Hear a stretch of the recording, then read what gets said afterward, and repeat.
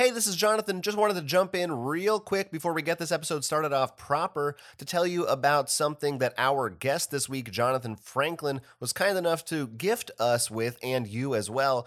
He is, as you will hear during the episode, the creator of the adventure party game Bar Pig, a real funny game with some RPG influence, crazy party game, can be a drinking game if you wanted to, and he has offered us up a promo code if you go to barpig.eu or shop.barpig.eu and use the code ROLLFORCRIT when you place an order there.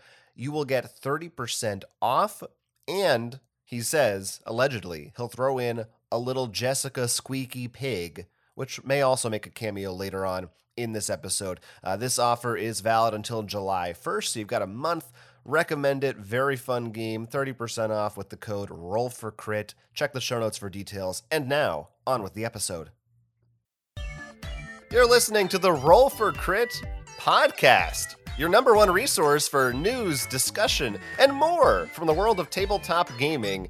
Got a real fun show for you this week. My name is Jonathan. I'm Will, and we're getting into the summer months, which is really fun. I'm really hoping here, at least, the weather stays consistently warm. We've had sort of cold days and hot days back and forth. I am currently under a blanket because here in New Jersey, it was 90 degrees for a week. Then when I went outside, it was like sunny and 75. But in my cold, damp cave that I live in, it's like 50 degrees. So I find it very frustrating. But nonetheless, I think you have something to roll for us. Yeah, speaking of numbers, as always, we roll a die at the beginning to see how well this podcast goes. Now, I have switched to a red die with, I would say, goldish bronze lettering. I want to switch it out a die each time, hopefully that gives all my dice a chance to roll, and, that no one gets a little jealous. And hopefully that means good numbers. I like the picture you're painting for me right now. Well, we got a 12, so it's still 2 digits. Okay. All right. A 12. I think last week we got an 11, so maybe we're doing sequential numbering for a while. Well, we'll have to check that off on your bingo card. Yeah, we'll check that one off. I'm happy with a 12. What's wrong with that? I think things are going to go swimmingly, and especially because joining our party today, he is designer of the adventure party card game Bar Pig, all the way from the Netherlands. Please welcome Jonathan Jono Franklin. Hello, guys. Wow, a 12. That's that must be good news. It's better than what I usually roll on a D20. That's for sure. Yeah. Of course. Bar Pig's got a lot of RPG influences in it. So you must have RPG experience prior to that, right? Oh, absolutely. I used to love playing Dungeons and Dragons and a little sci-fi RPG. Some of you might know called Alternity back in my high school days. And I've picked it up a little bit now and then. I actually haven't played for about 3 years now, but would love to get back into it. It's fun. Yeah, for sure. And like you rightfully said, I mean, Bar Pig, yeah, we've definitely taken the role-playing factor of good old RPGs into a little party game. And indeed, you also roll the dice in the game to see whose turn it is. So initiative roll. That's right. That is very true. Yeah. Is that game you mentioned, is that still are they still printing it, doing new editions and stuff like that? No, I've been looking around for it, but you can only find old PDF scanned copies online and stuff. It's not published anymore, but it was a really good sci-fi D20 based role-playing game. Some really sounds good, like something to bring to Kickstarter now. I mean, actually, you mention it, and now I feel a bit stupid because I think I saw it go by in Kickstarter once. I will tap away my little keyboard and see. Oh, yeah, bummer. In 2017, they relaunched it. Okay, I missed that, and it was successful. God damn it. This is good news. This is good news. This is why I should watch the news. Damn it, Yeah. Well, that's why you got to stay tuned to our podcast every week to make sure you don't miss things like that. Oh, I know. Yeah, I mean, I've been listening to you guys sporadically, but I have to take this off my agenda. The Bar Pig to-do list. Listen to Will and John because they got the news. Yeah. We'll try to keep things not confusing because, of course, you are our first guest that shares a name with one of us. But we'll primarily go with Jono as we as we like to do. No, I disagree. I think you should intermix Jonathan and myself all the time. It only makes it more interesting listening, I think. Just Yes. anytime someone says Jonathan, we both respond. Exactly. We go, yep. No matter where you are in the world. So if you're ever alone and want to play a game of Bar Pig, just say Jonathan. Yeah. Oh, And yeah. From a window and a door, they'll both just pop up. It's like a Bloody Mary scenario, isn't it? Dark mirror, dark bathroom mirror, turn around 3 times, say your name 5 times, boo, Bar Pig. You're the barbarian. I'm frightened. We're going to try to get over these jitters because we have news stories to discuss. Yes, indeed. Yeah. Let's start off the show. No, please. Go. I could listen. We could just do this for the whole show. I don't care. But I guess we got to get the news stories. Otherwise, how will we know when it's finished? We won't know when it's over. It's time for the news roundup. News roundup. Yeah. Still using the same bumper. If you want to submit one, please send one in to us, meeplegallery@gmail.com. All right.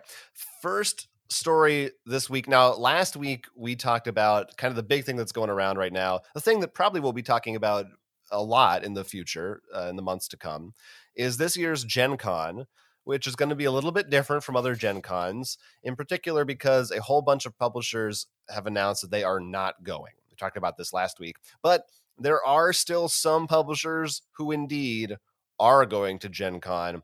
There was a Facebook post over on a Gen Con fan page where one Joseph Adelsick asked who is going to Gen Con, and several publishers responded, including AEG, Arcane Wonders, Czech Games Edition, Indie Boards and Cards, Renegade Game Studios, Pandasaurus, a bunch of studios, and of course this is not any kind of definitive complete list, but it's certainly perhaps encouraging for people who weren't sure to know that there are still some fairly popular names that are going to be at Gen Con this year. I did find it interesting in one of the posts, some studios like Czech Games says they're going to have a pretty big presence, just like always, their own room with demos, while I saw AEG saying they were going to have a smaller sales booth, but without any demos.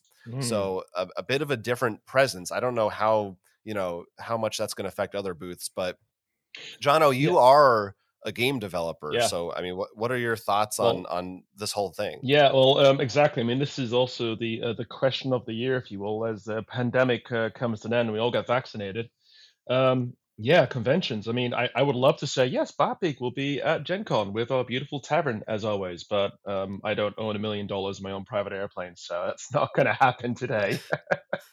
I mean, Not yet. Not yet, no. I mean, I could beg at my boss. You guys know I fly for a living, but no, I think they won't let me do that. I did see colleagues / competitors, Drinks of Frenemies said they're going to be there, and I know they're also a good party game. And I wonder, because the big question for a lot of publishers, of course, is what does the demo entail? How much contact do you have? Can you do it at a distance? Can you do it just as a show people how to play, but they don't sit down and play? And what will be the impact then on sales as a result? I mean, you guys know Barpig is a good example of where we would have difficulty with that, because it is such a fun, involving game. It really comes in its own if you sit down with your mates and you play the challenges and you cause each other to run across the room to be the first to touch, a painting of Snoopy, or you got to slap each other's hand. But then there's also other challenges, more cerebral ones where you don't have to have that contact and distance, and a lot of games will also have that too. So I think really it comes down to what your game does, and whether or not you're able to be creative about it. Only demonstrate things that are still, open speech quotation marks safe, close speech mark quotation marks. I had trouble saying that word. But it's a tough word to say. It's a tough word. Quotation marks. Astrophysicist. No. But I think there's a lot of things you can still do, but you got to be smart about it. You got to be creative about it, and I think you, as a publisher, you got to think what really makes our game and how can we show that off the best and still make it a safe event for everyone, given it is still kind of in a pandemic. So Right, and, not even taking something like Bar Pig, which is much more of that, you're all interacting with each other heavily. yeah. Even something that would be I don't know, even like I'm trying to think of something that's like almost like everyone's playing their own solo game. Mm. Every time someone stands up and walks away, new people sit at the table. In essence, you're all still touching the same game Yeah, pieces, exactly. I which, mean, aren't usually as friendly being like wiped over again with Purell or anything. Cardboard does not like that. no, exactly. Oh, definitely. Well, it definitely does not. I mean, plastic pieces a little bit better, but no. Do I have to put on gloves when you come to a demo, or is there going to be, the people moving the pieces for you? It's like a game of chess at distance. You go pawn bishop to d6. I imagine that's how chess works, but I can see a lot of angry people tuning out right now. I'm sorry, guys.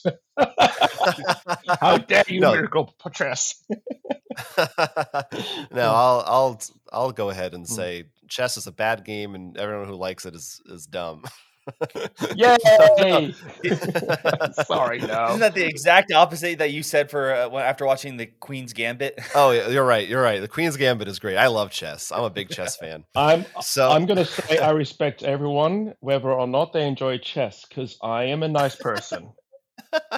there you go. There we go. Taking the high road. I'll say the big That's it. truth. I'm terrible at chess. I'll say That's what's really important. I'll say the big truth. I thought chess was checkers for a very long time. No. Well, that's what Big Checkers doesn't want you to know. Ooh, conspiracy theories are flying fast. I love it. Yeah. Yeah. Go ahead. I was going to say, speaking of which, guys, have you noticed how good the Wi-Fi's gotten since your vaccination? Sorry. Right. Christ. Okay, I'm going to stop right there. I'm going to stop. You continue. I don't want to hijack this show. I don't want to be a Lukashenko on you right now. No, Well, please. I mean, I'll use that to go jump back to try to bring us back around, but it's Do your also, once again, annoying with the because I will say, relatively speaking, for America, somehow we actually have a lot of vaccinations there now. Well, whether people are taking them or not is a whole nother story. But we also are like, it's so annoying because then there's always this discussion like, are we going to have people like, you must show your card like to play or something, like you're getting the vaccine, that you've gotten it, and is that too much? Is that too little? And it's just everything's still so far up in the air, even though this is, it's not like this is happening next week. There's still months ahead. Yeah. But unfortunately, we tend to move slowly as a population. We do. Yeah. It's well, I think that applies worldwide. I mean, you see in America, here in Holland as well, and Europe in general. I mean, there's a lot of questions, especially around my age generation as well. Do I get vaccinated or not? And a lot of people, the only reason they want to do it now is because it looks like if you want to travel through Europe or worldwide, you need to have a vaccine. And that's going to be one of the very few motivators for a lot of people, which is a bit of a shame. I don't want to go down that road of discussion, but No, yeah, that is something I expect is going to be one of a very big motivator for a lot of people. That says, I want to travel. Yeah. Just like, if you go on any dating site, there's, I think, a 90% chance someone's saying, I love traveling. Yeah. It just seems to be, if you want someone to do something, get them to travel. Well, this is all essentially right, because the geography of the US, you guys can jump in the car and drive for 8 hours and be barely in the middle of the country. If you jump in the car in Europe, you drive 8 hours. Hello, welcome to Russia, comrade. Okay. So traveling's more of an imperative because the borders are so much closer. So, yeah. Very different situation. Very, yeah. If you were in Indiana right now, you just happened to live there, like travel's not an issue, would you be prepped and ready to go to what would your booth look like, do you think, if you were at Gen Con this year? Oh, yeah, and to be honest, Gen Con is high on my wish list of things to get to eventually. The booth would look its magnificent self, as always, so much flair and panache. Those of you listening, if you go onto facebook.com/barpiggame, one word, you can see some of the old pictures of how our booth looked like at Spiel. It'll look like a tavern, medieval tavern. We got our own homemade fold-out bar. There'll be barrel tables there, stools, lots of people having fun, running around, laughing, sitting down, having a chuckle. We'll be giving out free shots of some obscure liquor. illegally probably, but that's us. Also, some equally obscure but just as delicious non-alcoholic berry juice, because we do that too, apparently. Yeah, and it would really be like a little kind of cozy, fun place to sit down and play the game. And if you just want to sit down and rest your laurels, as we like to say, you're welcome to. You don't have to sit down and play our game. You can just chill out as well, because it's all about the atmosphere of feeling welcome and having fun with your mates. So Hold on. There's something missing from that description. I just want to know if it was just assumed it's going to be there. Will there be any squeaky pigs? You mean Jessica? Oh my. Yay! Hang on, where's mine? Where's mine? He says, as he gropes in the box of literally 5,000. Here, hang on. You ready? You ready? Here comes a massacre. There we go. We've just deafened every listener. Oh, I'm so sorry. Wow. Deaf by Jessica. Worth it. Deaf by Jessica. Deaf by Jessica. Yeah, the mascot.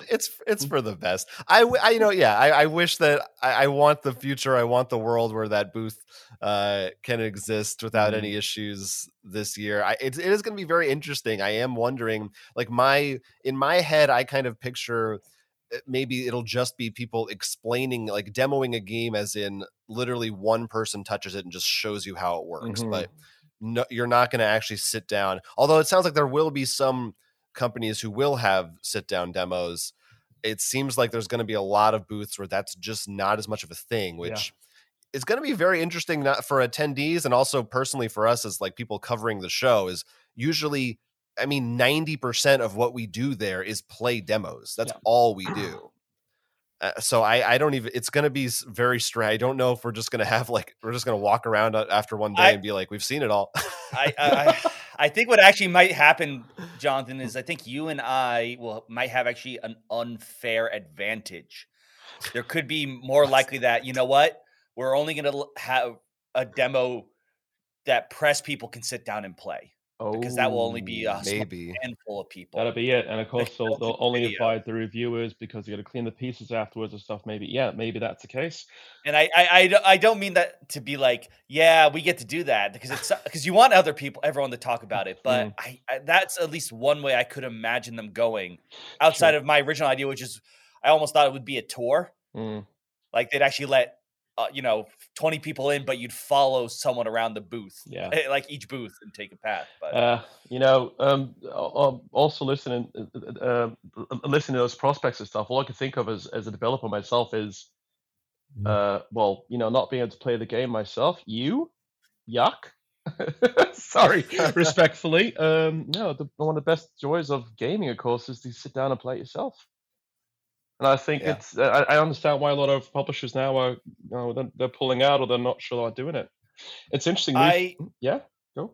Yeah, I also imagine the publishers who, whether staying or going, are probably thinking. For example, and not to pick because I do love all their stuff. AEG, their storefront is probably going to feature things like the new Marvel Smash Up or the Goblin Smash Up pack. Things that aren't a new game. These things. Like the expansions are, and we're probably going to see expansions, shine. Exactly. Because that's going to be the things. Yeah, and also like, this is my chance to buy it. Yeah, and also like the complete dead giveaways. So if any of these companies are good at Kickstarters, they're definitely going to use those skills to kind of pull people over the threshold into that purchase. Yeah, for sure. It's interesting. We've actually booked ourselves up for Spiel this year. So fingers crossed, hopefully by then Europe has finally worked their SHIT out. We can get a pretty normal convention going. That's my hope, at least. Yeah. Right, because like you just said, it's technically here with the different state rules too, but you aren't just wondering how is the vaccination going in Germany where Spiel is. You also be like, well, anyone can get there relatively easy. Yeah, exactly. So we do need to worry more about that. Exactly. That's exactly the case, yeah. I actually saw on social media, I'm trying to think which platform it was. Nowadays everything seems to merge into one. But someone actually posted something that apparently happened last year, 2 years ago at Gen Con. I thought it was a really good idea. Someone was giving out different colored armbands that you could choose and wear, either red, yellow, or green, and it denotes how close you are with personal contact. So red would I've be, seen stuff like that yeah, before. Yeah. and so red would basically mean no, stay the hell away. I don't want your ugly germs or your face in my face. And obviously for COVID, that's the reason why. Um, that sounded really mean. I realized. I'm trying to be funny. It came out mean. I do apologize. Yellow means, well, happy to play, but please keep distance. We don't shake hands or high five. We elbow bump. And then green means hug the death out of me because I'm happy with human contact. I'm okay with it. So, yeah. You see, I like that, and I'm sure in a very logical, sensible situation that would work. Mm. But at least over here, I imagine a very loud, probably minority would be like, "How dare you make me have to make that choice and let know and just Yeah, there's always like somebody. Okay, so then I you put a gray armband down, which means ask me first. There you go. Yeah. I'd probably be. I feel like I'm a yellow right now. Yeah. Probably a yellow. I had my AstraZeneca jab last week Thursday, and in about 3 weeks' time, I'm going to be the biggest shade of green you've ever seen. mine's a mood ring, it changes." All Okay. good options. Well, we'll find out. We'll find out in September, and like I said, I'm sure we're going to be talking more about this as more developments come. It's going to be very interesting to see. Let's talk about a game that was on Kickstarter and was designed based on a video game called Prison Architect.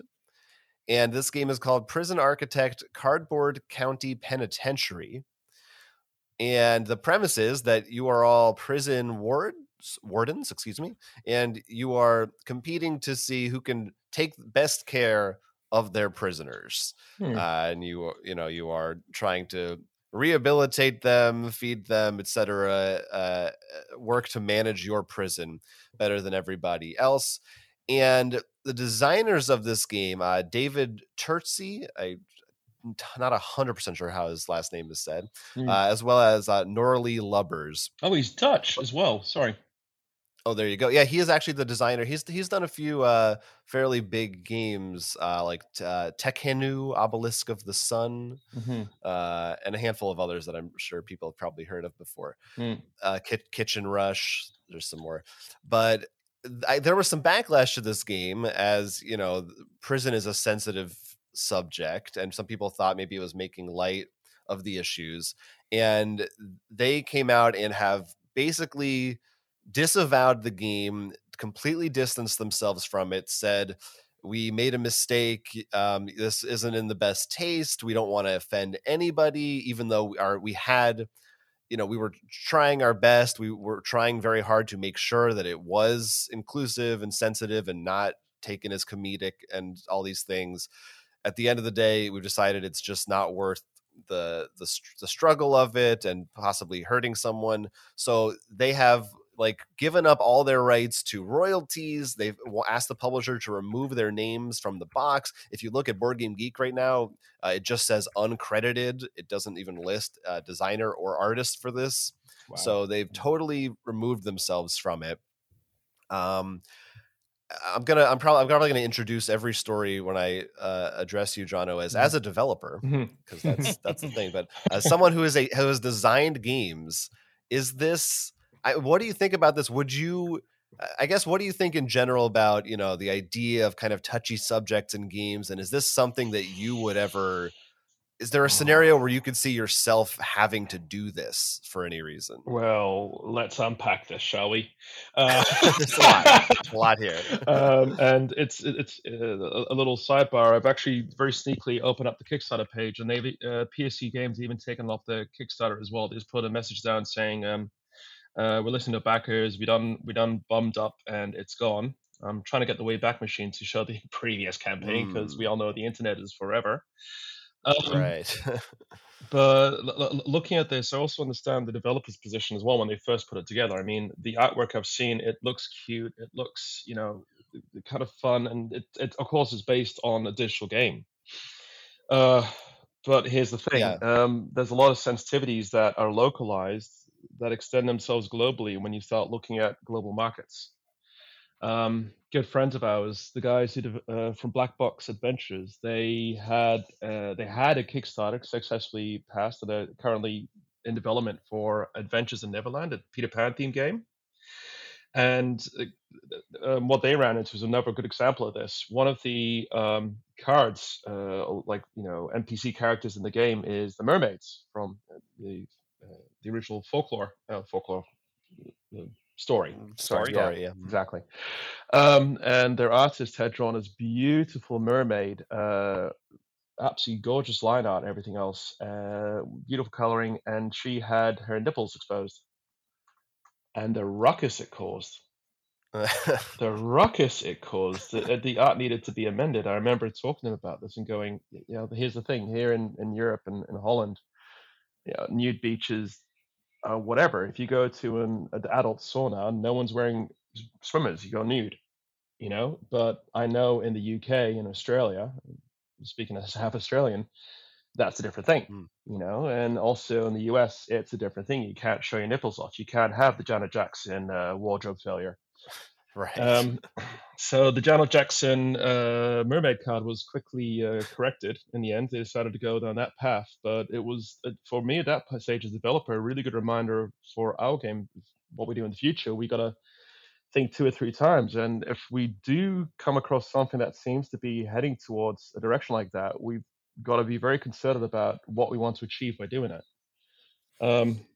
But then something like this, I mean, the prison system in the US, that's been a source of contention for a long time. I mean, there's an entire series on Netflix about it, Orange and New Black, Right. But that feels worlds away when you compare it to, your own locale. And the designer, David, I believe, looking at his profile on Board Game Geek, he looks like he's from Leiden and also in Holland. And for instance, here, the prison system, it's not an issue of contention. The maximum jail sentence you can ever get here is 16 years. If you kill someone, then you actually go through psychological follow-up and tracking and everything. And, your life, they keep an eye on you for the rest of your life, for sure. But we don't have death penalties. We don't have lifetime incarceration. So the discussion is very different. They don't even use prisons for paid labor and stuff. That's not part of the equation. So if you take that background for this designer and you apply a game which is about, let's making a cute prison, I was actually reading this article, and what I thought straight away was maybe pull back and reskin it with it's the naughty corner in a kindergarten, something like that, or But it's difficult. Yeah. It's funny. We ourselves are heading to our next expansion right now, which is in the works. And the more I read about this, the more I realize we got to be careful of what we come across as well. And I'm going to give an example right now and probably burn my fingers on this one. But here we go. Burn them up. Get them hot. The internet's forever. One of the original character names we came up with long ago, and we thought about reintroducing this in the expansion, is the Sakurai. As in, not a samurai, but a sakurai. Yeah, okay, cute, Japanese influences in the character. And then his challenge called Kamasaki on a Roll. And I read that now going, ooh, I think I need to change that, Because it does feel like misappropriation straight away. But again, if we do it, we gotta make sure we do it with intent. And what's the reason for doing it? It's the reason right now is that it sounds a little bit funny. It's related to the challenge itself, but the fallback of that is people might feel offended by it because it is making a quite slight at the action of kamikaze, which is not a laughing matter at all. So that's a great example which I can bring up right now, which was on the drawing board for what do you call it? Review. But then again, after all that, let me just finish the little concluding thought, and I'll leave it over to you guys again. I do think what's been called cancel culture, and I hate giving things words like that, is it's simply people have a voice now finally, and that's a good thing. But having a voice also means you need to be able to listen, and I wish people would also use that listening a bit more, because your voice is important. and so is someone else's. And I think if we all use our voices, we listen to each other, then we finally find out what the issue is, and we get better. So, it's one side to scream, it's the other side to also pause and listen to the other side's position. Yeah. I think very well said. Thank yeah, you. I think similarly to you on this. Anytime these things come up, and I'll also even make a comparison to something from a couple weeks ago that we discussed on our bonus podcast, Patreon exclusive for all you listeners out there, which was, I don't know if you caught wind of this, Bruno Faiduti talking about drinking alcohol on Twitter. I won't get into it, but he got a lot of backlash for what he said about alcohol. And like you say about, the cultural differences, he is French and from France. And I think that, a lot of the attitudes towards alcohol is very different in Europe in general. Absolutely. Than in America. Yeah. And that, yeah. In France, children get like a little glass of wine once in a while during a special family occasion and stuff, and it's whatever. It's fine. Yeah. That's so yeah, cultural difference is definitely something to take into account. But it's it's a tricky. I'm very conflicted about a lot of these things. I always feel like of course, like no one should get hurt, but I also you don't want to. The problem is that there's like a large contingent of people who I strongly disagree with who are against this stuff, and it's like a very fine line to walk to want to be like, well, be careful about which things we're yelling about, but I don't want anyone to misconstrue and think I'm also on the side of the people who I think are bad people saying these things. Yeah. So, which is a complicated way of me saying I just don't know, and it's a tough subject. But Will, what do you think about Prison Architect in particular? Any of this? Well, it's an interesting situation in terms of like, this isn't out of the blue. First of all, this is, as we said, based on a video game, which, by the way, I was curious about. I looked up, and from what I can tell, they released for the video game, the people who made that were also all non-US based companies. Another thing, just to bring up the cultural thing. But in the examples, we talked about with both the mermaid and the Sakurai. Am I saying that right? Yeah, Sakurai. Yeah. Both of those are one component of the piece. Right. When this is everything. So like when you have something like that, and this is one, going back to our previous podcast, you also hire those, those cultural consultants. Is you're more likely to be like, I missed that because I put on one thing and I'm not constantly looking at that. But for a lot of people, they're like, this entire game, you can't not be thinking about prisons because that's literally what you're always looking at. Yeah. So I understand there's a lot of different cultural differences. And, I want to also point out that I know as an American, we tend to be a bit more self-centered than most in terms of, especially if you look at news. No, I mean, have you met the Australians yet? We're the Texas of the Antipodeans. That sounded terrible. But Texas is lovely. A lot of Texan friends. Yeah. When it comes to, when you're putting your thing on like Kickstarter, and especially if you're going to go in English, which is going to, the whole reason you're putting something in English is because not only are you assuming you hit the American market, but you're assuming you're hitting multiple markets. I think that's usually the case. Is you got to be ready and expect, okay, is there something from one place or another that we need to understand? And I think that's something that just needs to be taken care of. And that's why I appreciate what the designers did in their apology, and I like it. There's one thing, though, I want to point out that I do want to focus on that rubbed me a little bit the wrong way, was when they talked about it was okay with that when a video game did it. Because first of all, I understand that's actually why they first looked at it, but they talk about how it's different with video games because it's a different medium because you're playing alone. And in my head, I'm like, but it's not. If you don't like the prison system, it's not because I don't like it as a board game. Yes, there are certain things that work better in different mediums. Jonathan, I'm sure you even more so, or since you're better at like breaking apart movies and video games than I am, talk about why something would work there in a movie, not a video game or a book. But a theme, I don't think is something like this theme only like prisons only work in video games because that's where it's okay. You know, that was the one thing about the apology I wasn't like, just because board gamers, we all sit down and play with each other. Doesn't mean certain things work or not. Like a solo, we still have solo modes. Yeah.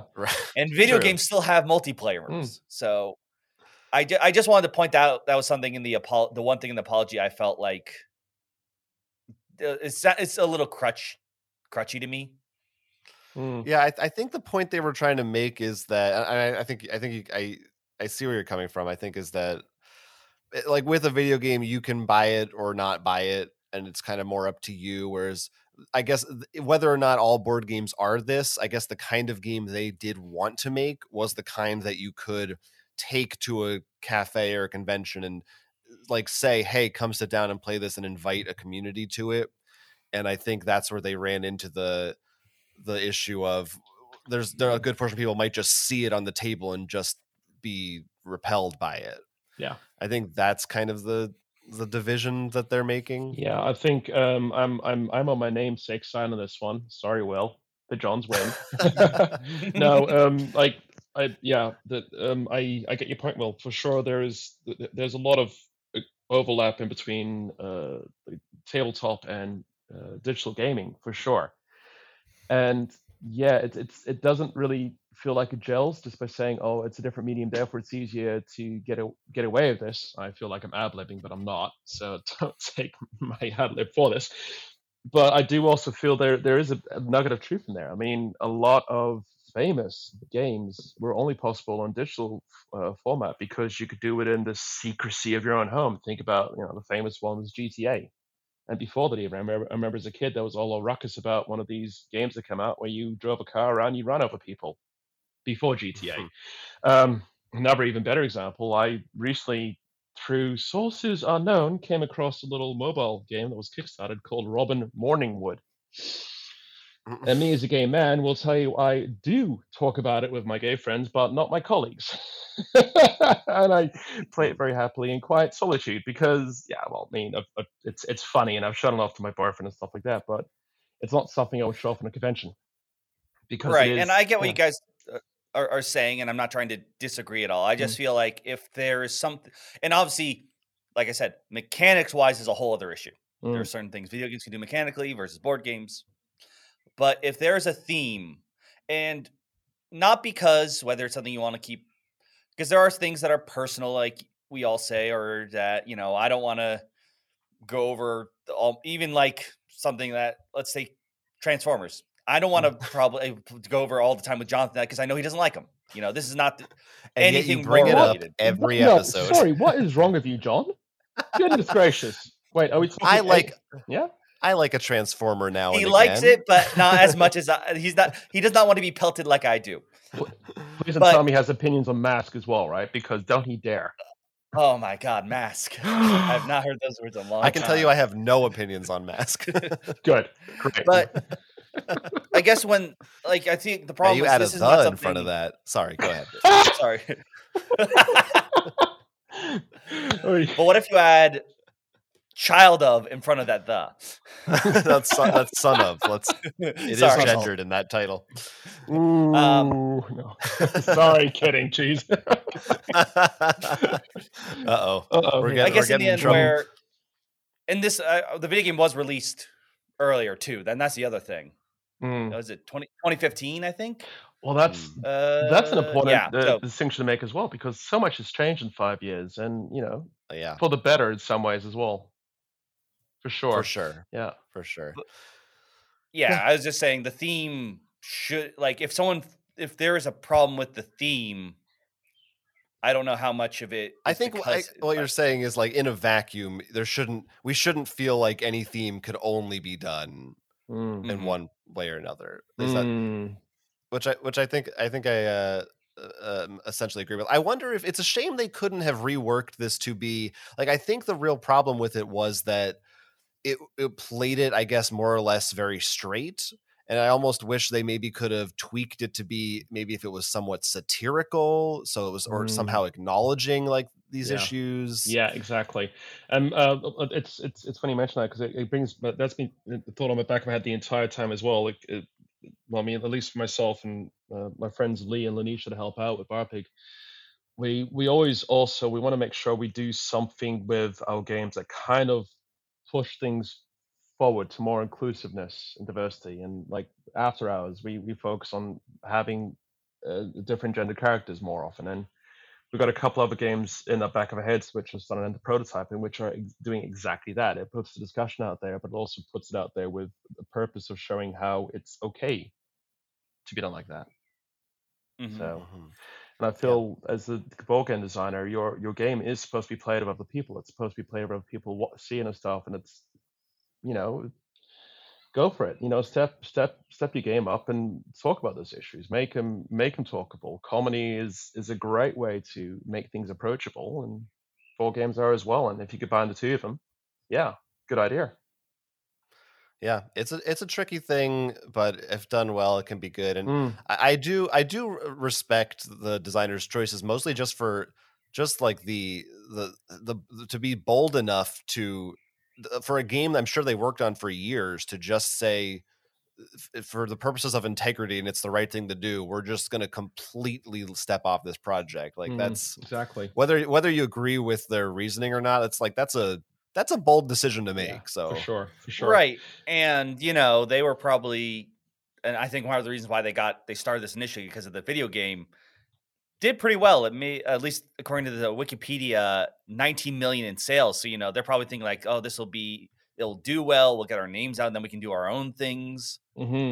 Exactly. It's You know, it's I do not blame them for how things no. come out, but I think they made, the right choice in the end and apologize and deal with the mistake that they made. So what also gets me in the apology as well is I feel like they did kind of also want to make the step towards we can do this, and we can make it okay. And I think it just backfired because maybe they just underestimated the backlash. That's what it really feels like. Yeah. And yeah, sometimes that's what Yeah. happens, but hopefully with this and I think overall considering where this could have gone, Mm. they reacted reasonably and I am excited to see hopefully what else comes from this. And you know, depending on what happens, I mean, we said it like you said the kindergarten quarter. Mm. Usually there are ways we can be clever Mhm. to change the theme of something. Mhm.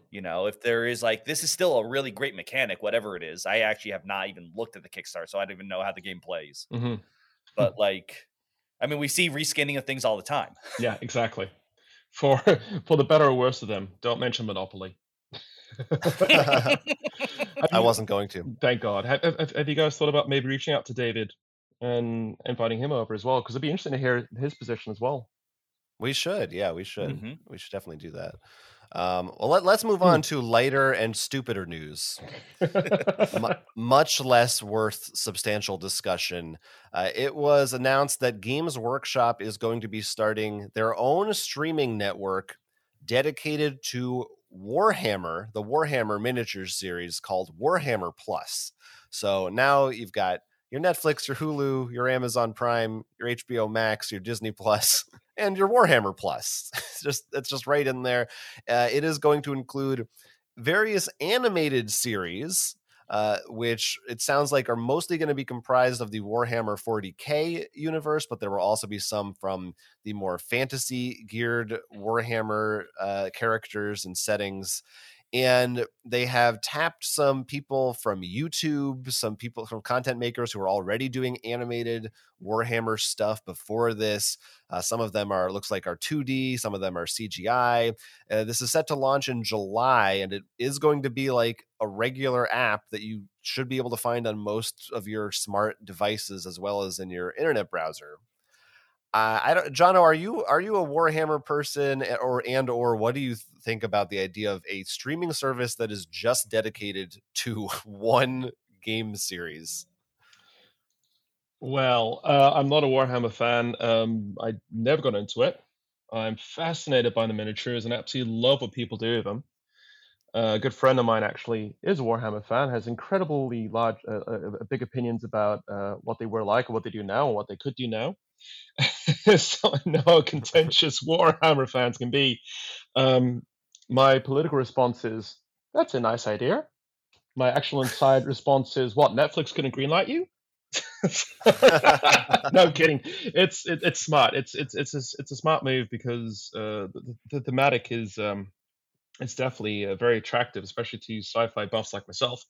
And I think I'd like to watch a few episodes, see how it is. But then I'm really trepidatious about how good it's going to be. And I could compare it to please pay me money for this Netflix Castlevania, which is a great adaptation of that digital game in this case.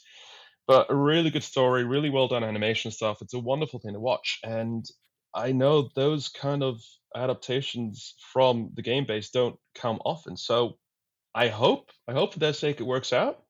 Because if it does, it'd be really powerful. We'll get a lot more people into the fold. Because it basics Warhammer is a war game. It's that's why it's been around so long. Plus money, but makes the world go round. But if it doesn't work out as well, then it's just really for the fanboys and girls, and well, that's fine if they want to make money out of it. But I really wonder what the cost of operation will be compared to the earnings end of it. So I'm curious. I'm curious to see how this one pans out.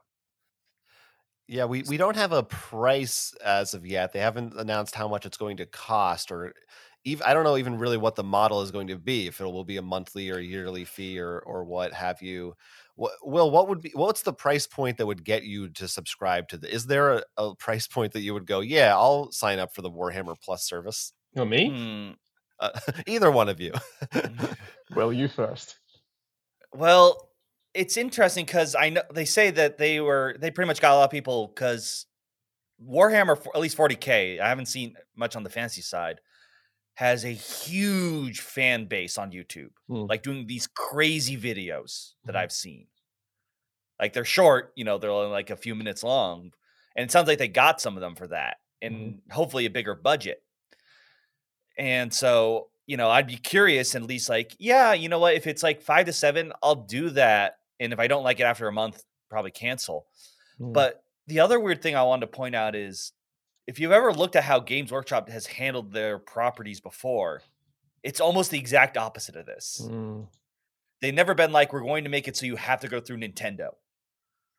The way they did before, like, we will give our property to everyone. I don't care. You just take it, do your thing. So there are tons of Warhammer 40K video games out there. And that's worked very well for them.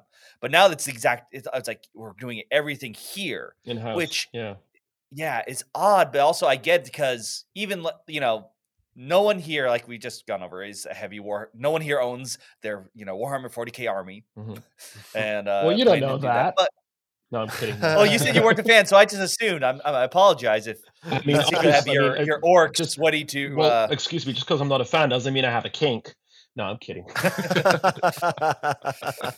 But I imagine, because think about how expensive those armies are. So if you already have those people who are dedicated, that monthly price tag probably won't be too bad. Maybe can and they're guaranteed to have almost every video geared toward them somewhat, Right.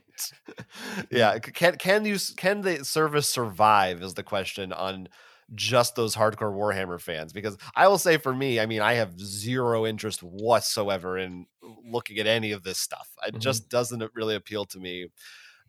And I don't imagine it would for anyone who isn't a Warhammer fan. I mean, why would it?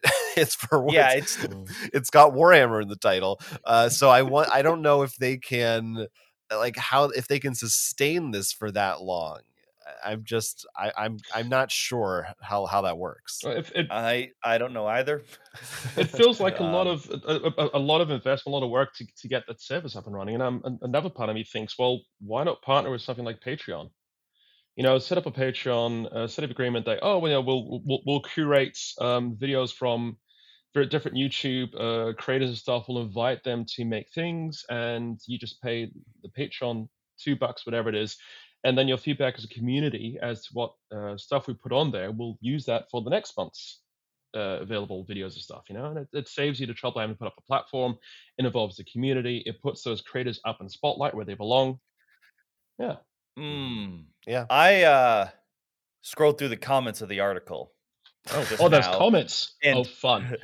And because apparently I did not know this because all the videos I mentioned before I saw were a while ago. It sounds like they might have actually had those fan animations taken down from YouTube. So this sounds a little bit like we know they're popular, so we're gonna make you pay for it, which that does sting. That's a little different, you know. That's especially cool. if it's the exact same things they were already free. I mean, come on, Sorry. I got very emotional there. How dare they? Because the difference, it sounded more like this is really weird niche, but now they're hiring the people who made these videos, which is good. But now we're holding them hostage. Yeah, that could be an ugly side to this. I don't know. I mean, why not? Like you said, either with Patreon or even YouTube itself has membership options and stuff. Yeah, like exactly. Why do you need to create your own? It just seems very unnecessary to me. And he said in the beginning, I think this could easily be a home on Netflix. I'm sure Netflix is dying to get its own kind of stuff on there. Definitely, especially because competition's stiff right now. Yeah. And considering you brought up Castlevania, very violent. I think the exact kind of violence you'd expect from Warhammer. Yeah. Very well received. It was not down. As long as I think they avoid that really poor 3D animation that Netflix likes to use, it would be a hit. I love that. It's one of my pet peeves. It looks like it's missing half the frames. Yeah. It's cute shade, and I love it. I live for it. Well, we'll see. We'll see in July when this thing launches if anybody decides to watch it, and maybe they'll let us know how it is. Maybe that's what we need to do. Just wait until it crumbles and then it goes on Netflix. Might happen. Real quick, before we get out of the news section, also just wanted to talk about Catan 3D Edition, which was just announced. This is a brand new, fully 3D version of the original Catan game, or Catan, as some people might say, which includes, based on the actual hand-sculpted models made by Klaus Teuber himself, little 3D sculpts for all your cities, roads, terrain pieces, right down to the little tiny sheep. And speaking of things that have a price attached to them that people may or may not be willing to pay, this is scheduled for an August release at the retail price of $300. Ooh. Any takers on this? Well, my first question is, how many little children hands have painted all those hand pieces before production? Oh no. Sorry, I am very dark at times. Wow, $300. Jeez. Yeah, I did not see the 300 when I looked at this. I'm like, I'm not using 3D, but base Catan is pretty good as is, and this looks pretty cute and cool and doesn't look too big. Yeah, but that was me thinking like, I would pay $50 for that. Not 6 times the amount. I'm absolutely, I'm totally on your team in this one, Will. Totally, it's cute. It's a nice thing, and if you have friends that love Catan, they have an old set which is from 1950s, whenever it came out. I don't know, this sounds really dumb on me. I actually, to be honest, and this is going to shock a lot of people, and be ready for everyone tuning out right now, I have never played Catan. Wow. Yeah. I know. Stop the show. All right, we're setting a 10 right now. That's done. The rest of the podcast. Okay. Thanks, guys, for having me. I'm sorry I disappointed you. Goodbye. Now you know how my parents feel. No, seriously. Well, maybe this is the perfect. This could be your way in. Yeah, with the $300. That's your punishment. You have to pay $300 to buy a bloody 3D set. And I'm going to thank Herr Klaus Teuber himself, and I go, Klausi, danke. It's beautiful. Your hand painting skills are phenomenal, and I promise I'll play it tomorrow. I definitely want to play it, and I've just got to find the right friend who has Catan and knows how to play it, and then they can enjoy beating me 50,000 times before I finally understand it. But yeah. Well, if and when you ever make your way over here, we'll do that before we get to all the other fun stuff. Deal. There you go. Deal for It sure. would be very interesting, just to hear your thoughts on it after, Yeah. being in the industry and knowing its reputation. Yeah, all and that. playing and go, I mean, what the F was this? I mean, we like obviously Contend was one of our first ones, but I don't, Jonathan. There are what people would call gateway games that we didn't play during our gateway time, which is interesting when we go to them because we're like, okay, I like why we like this or not and stuff. So it is an interesting experience to visit these games that everyone has said, but it's not one when you didn't know about most board games. Yeah, So. exactly. Yeah. No, good point. Oh, anyway, so let me go pay $300 and feel better for the world. Add that to the cart. Add that to the It doesn't. I don't see anything either. It doesn't sound like this is going to be a limited edition or anything like that. So, but maybe it is. Maybe that is part of the price. Well, it also there's only depends. so many. I guess it depends how fast they can hand paint all that animated terrain. Right. That too. Gotta get off. I'm sorry, but it's a machine. It's got to be a machine, right? I mean, well, yeah, I believe it says it's like modeled after hand painted. Okay, so it could be one of the. I know I've seen with some other stuff. Sometimes it's like 90% of it is machine, and then there's like some final details. Oh yeah, that someone does, and you got kind of this, thing. and you got those factory lines of all those people, and all that job, that entire day is to put that little bloody paint nip right on the tip over there, and then comes the next one, and then I hope they do different games each day. Wow. Sake, yeah. Please put me on the Cthulhu game line today. Oh my Please God, put me on the yes. Cthulhu game line. Oof. I mean, respect for people that have to do that work, because it is, yeah. But I guess you also get on the swing of things, right? You with your mates, bit of music on and stuff, bit of a chat. Yeah, that's true. Yeah. I'm sure they have a fun, healthy work environment, like so many places in the world. Yeah, this isn't weird at all. Thank you, China, for something else. I'm gonna stop. I'm so inappropriate tonight. Oh. On that note, let's keep things under wrap. Let's go somewhere where there's no controversy ever whatsoever. We're going to talk about some of the things we've been looking at in the world of crowdfunding. Oh, this one looks nice. It's nice. What about this one? Kickstarter. That's right. We're talking about crowdfunding projects on Kickstarter or otherwise. We'll start with you, Jono. Is there a project that you'd like to choose as your pick this week? Yes, I would. And actually just it dropped on my inbox doormat last week. The guys from Think 12 Games, they produced Dice of Crowns a while ago, and they've done different versions of this game, and it's actually a really cute little game. I don't know if you guys know it at all, or I don't know if I do. What's it called? Okay, it's called Dice of Crowns, the game. Oh, I thought you were saying that was something they did previously. I'm sorry. No. Yes, it is something they did previously. And I'm scratching my head because I can't remember what the current project is called. Hang on. I'll find it. Because it's on the same line of games. And Dice of Dragons. There we go. That's what it's called. So if you look up Dice of Dragons, all those of you at home as well, or we'll have a link in the show notes. I'll say probably the link exactly, and you go, oh, where is it in the description? There it is. It's the concept of these games is really kind of cute. They've everything fits in a small, like, little mint tin, if you will. It's super tiny. It's easy to take around with you, and as you guys know, at Barpig, we love that because our game does it too. And the original Dice of Crowns was a dice rolling with strategic kind of betting game to eventually win the crown. And then he had a Dice of Pirates, which changed the mechanics slightly, but the base sets were the same. And Dice of Dragons has taken a step further. So actually have character cards that you can have, and different points awarding, and a bit of leveling up as well as you go along. So it really looks kind of cute and interesting. And I just, saw it, and I know Dice of Crowns is a great little game. It's so great that last time I brought it to a gaming group to play with people, it went walkabout, and I don't have it back yet, ever. And I'm so sad, because it was such a fun game. So, of course, I went and reordered the pack to give me the Dice of Dragons plus Dice of Crowns again. Whatever. And I'm sure someone else accidentally took it with them, or got packed in somewhere else, and someone else is enjoying it, which is a good thing.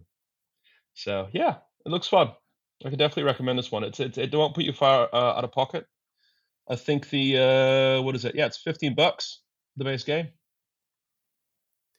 Yeah, I'm looking at it now, and yeah, not familiar with the original title, but like you, definitely a fan of games that are small. There's something very fun. Also, I just think it's interesting as from a design perspective to see what designers can come up with within the limitations of only a limited or literally small versions of components. Exactly. Right.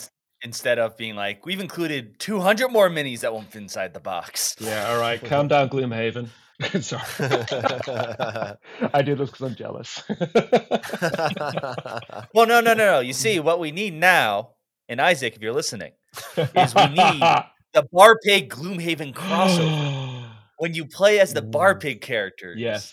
in a Gloomhaven style campaign. That's what I'm waiting for. Oh, fantastic. Well, I've already had some of the Barpig characters change over Dungeons & Dragons character sheets by our friend Rick Veckel of Veckel Fantasies. He does a podcast and role-playing games. So look up Veckel Fantasy. If you guys like, I'll send you guys a link so you can share it if you want as well. I'm just plugging a friend because I'm friendly. But yeah, we could definitely talk to Isaac about having the Princess as a feature character in Gloomhaven.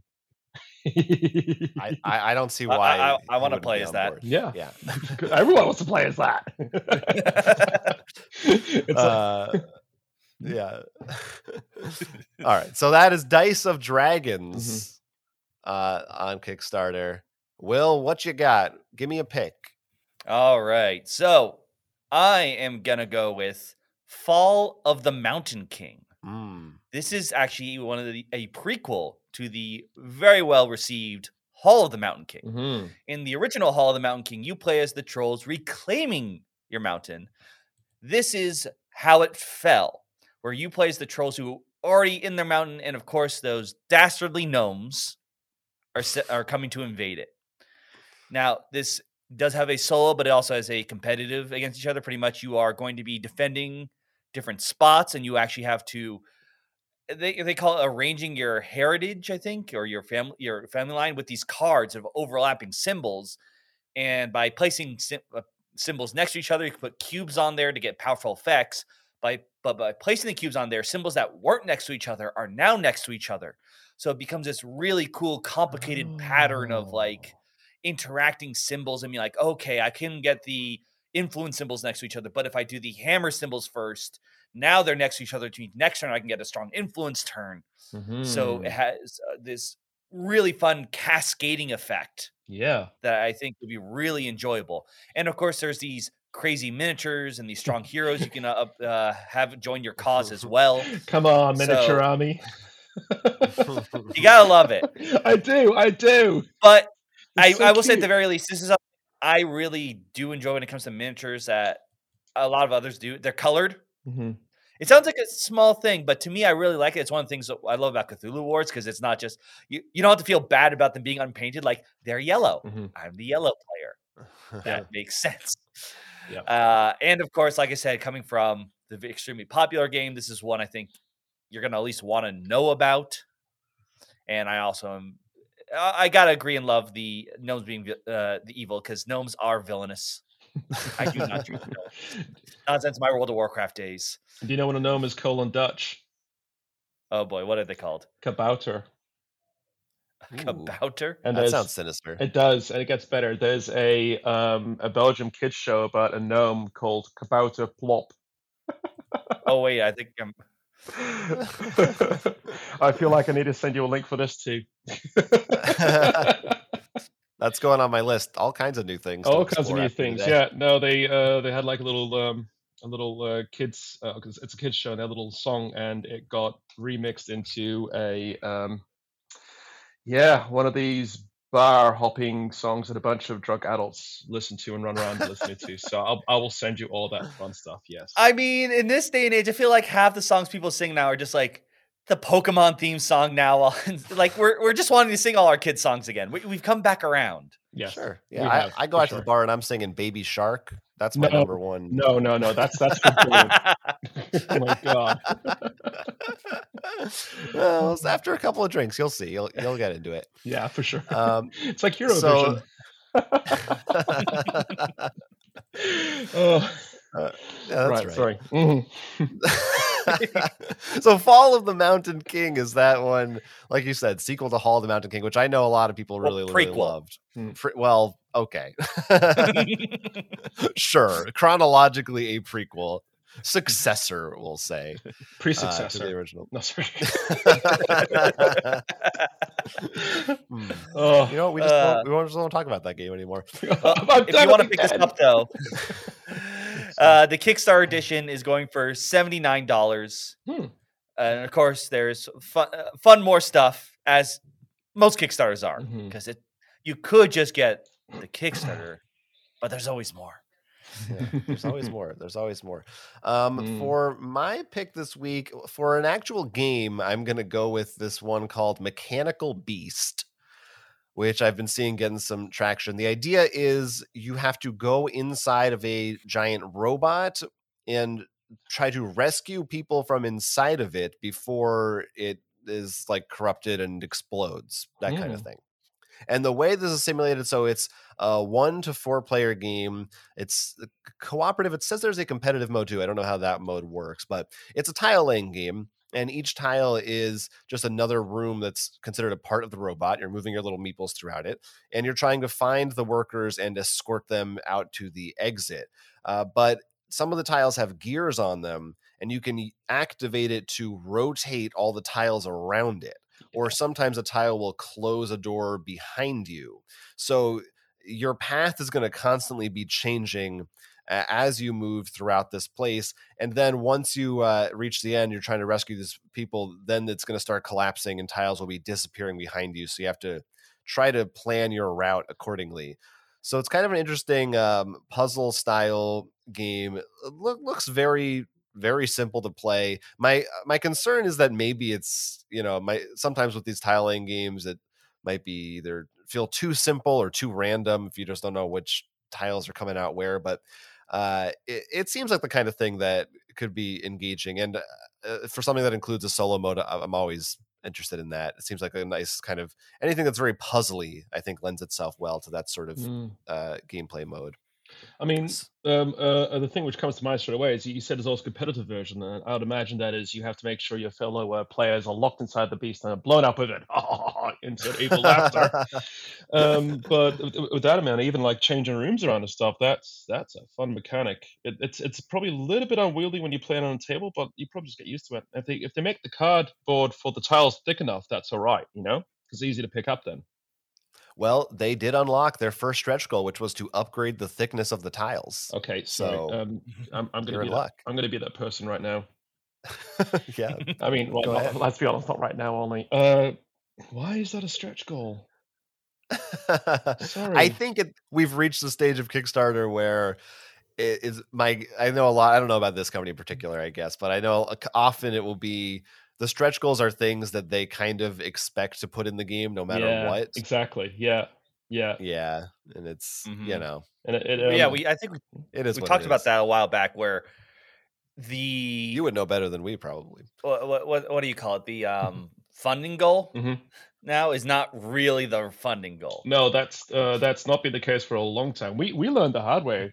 We learned the hard way about that. Yeah. Totally.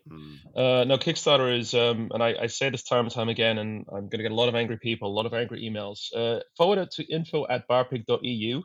Be sure to put the letters SPAM in the title subject. No, kidding.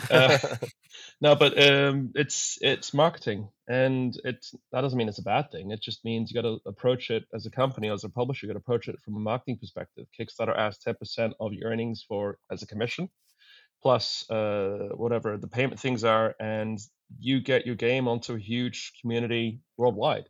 And a massive contingent of that, especially for English games, is the US, which, to be honest, is a huge board game market still. So, yeah, I mean, I take back my earlier remark. I mean, as a first stretch goal, I'm seeing it now. Yeah, if you know what's going to happen, do it. And if you don't reach it, you can still make people happy saying, well, guess what? We managed to get a better deal, etc. It's positive marketing, really. Yeah. Yeah, it's the world we live in now. It's how the industry operates, pretty Exactly. much, Yeah. better or worse. But yeah, true. And I mean, the for better is it means it's actually unlocked the industry for a lot of creators out there. Sure. Yeah. Yeah, of course. Yeah. So that's the game is Mechanical Beast, and it's $24, which includes all Nice. those stretch goals Wow. from Side Room Games. Yeah. So how about that? Yeah, pretty. I mean, it's tiles and some meeples. There's not much going on there. I also want to highlight one other project that I liked, which was this is very much the kind of thing that I feel like if you didn't see this, it's the kind of thing you would. I wonder if look there's at. one other thing I wanted to point out for you. Is it the Bard Chronicles? It is not. So I will okay. quickly say mine after. The Bard Chronicles is a Dungeons and Dragons rap album, and I do not know the guy whose name is Dizzy Roseblade. I mean, that's his obviously pseudonym. I don't know his real name, but he is a rapper, a filmmaker, and a D&D player. And his intro video for the Kickstarter is also a rap song. The idea is it's like a concept album of a narrative story in the world of D&D over the course of 11 songs. And the intro was pretty good. The rap was pretty good. And if you back this for $1, you get a digital copy of the music. So wait, what's this called again? This is called the Bard Chronicles. And the nerdcore rap thing. Sometimes I like it. Sometimes it's a fine line before it becomes maybe a little embarrassing as someone who's a fan of nerdy things and rap music. But this sounded kind of good, so that's the one I will shut up. This is fun. No, I love it. I live for it.